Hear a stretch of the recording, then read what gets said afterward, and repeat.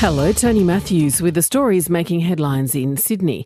New South Wales Attorney-General Mark Speakman says the law will be amended to allow a jury to hear the past complaints of someone accused of child sex abuse. Mr Speakman says New South Wales will become the first jurisdiction in Australia to allow such evidence to be admitted in court.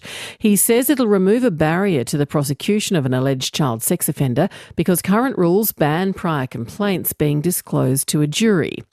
Infrastructure Australia has identified the M4 motorway in Sydney's west as an ongoing upgrade priority. The latest report confirms demand on the M4 routinely exceeds capacity during peak hour, resulting in delays and congestion. The report says the M4 must be improved, with Western Sydney accounting for 10% of Australia's population.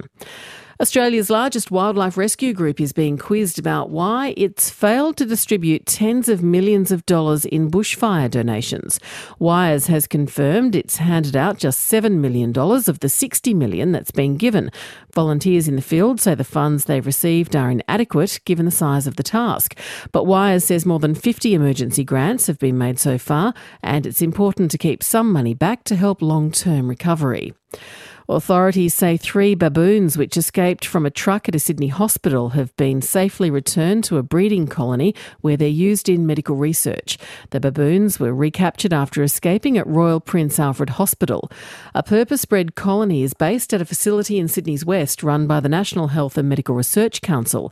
Senior Health Advisor Professor Anne-Marie Hennessy says the animals play a critical role in researching kidney disorders, vascular diseases and complications in pregnancy. And I can just reassure everybody that the colony exists and works to the highest standard with the minimum numbers of animals used only where it's absolutely essential to protect and to progress a research issue that's of major concern to the Australian community. For more details on those stories, go to ABC News Online.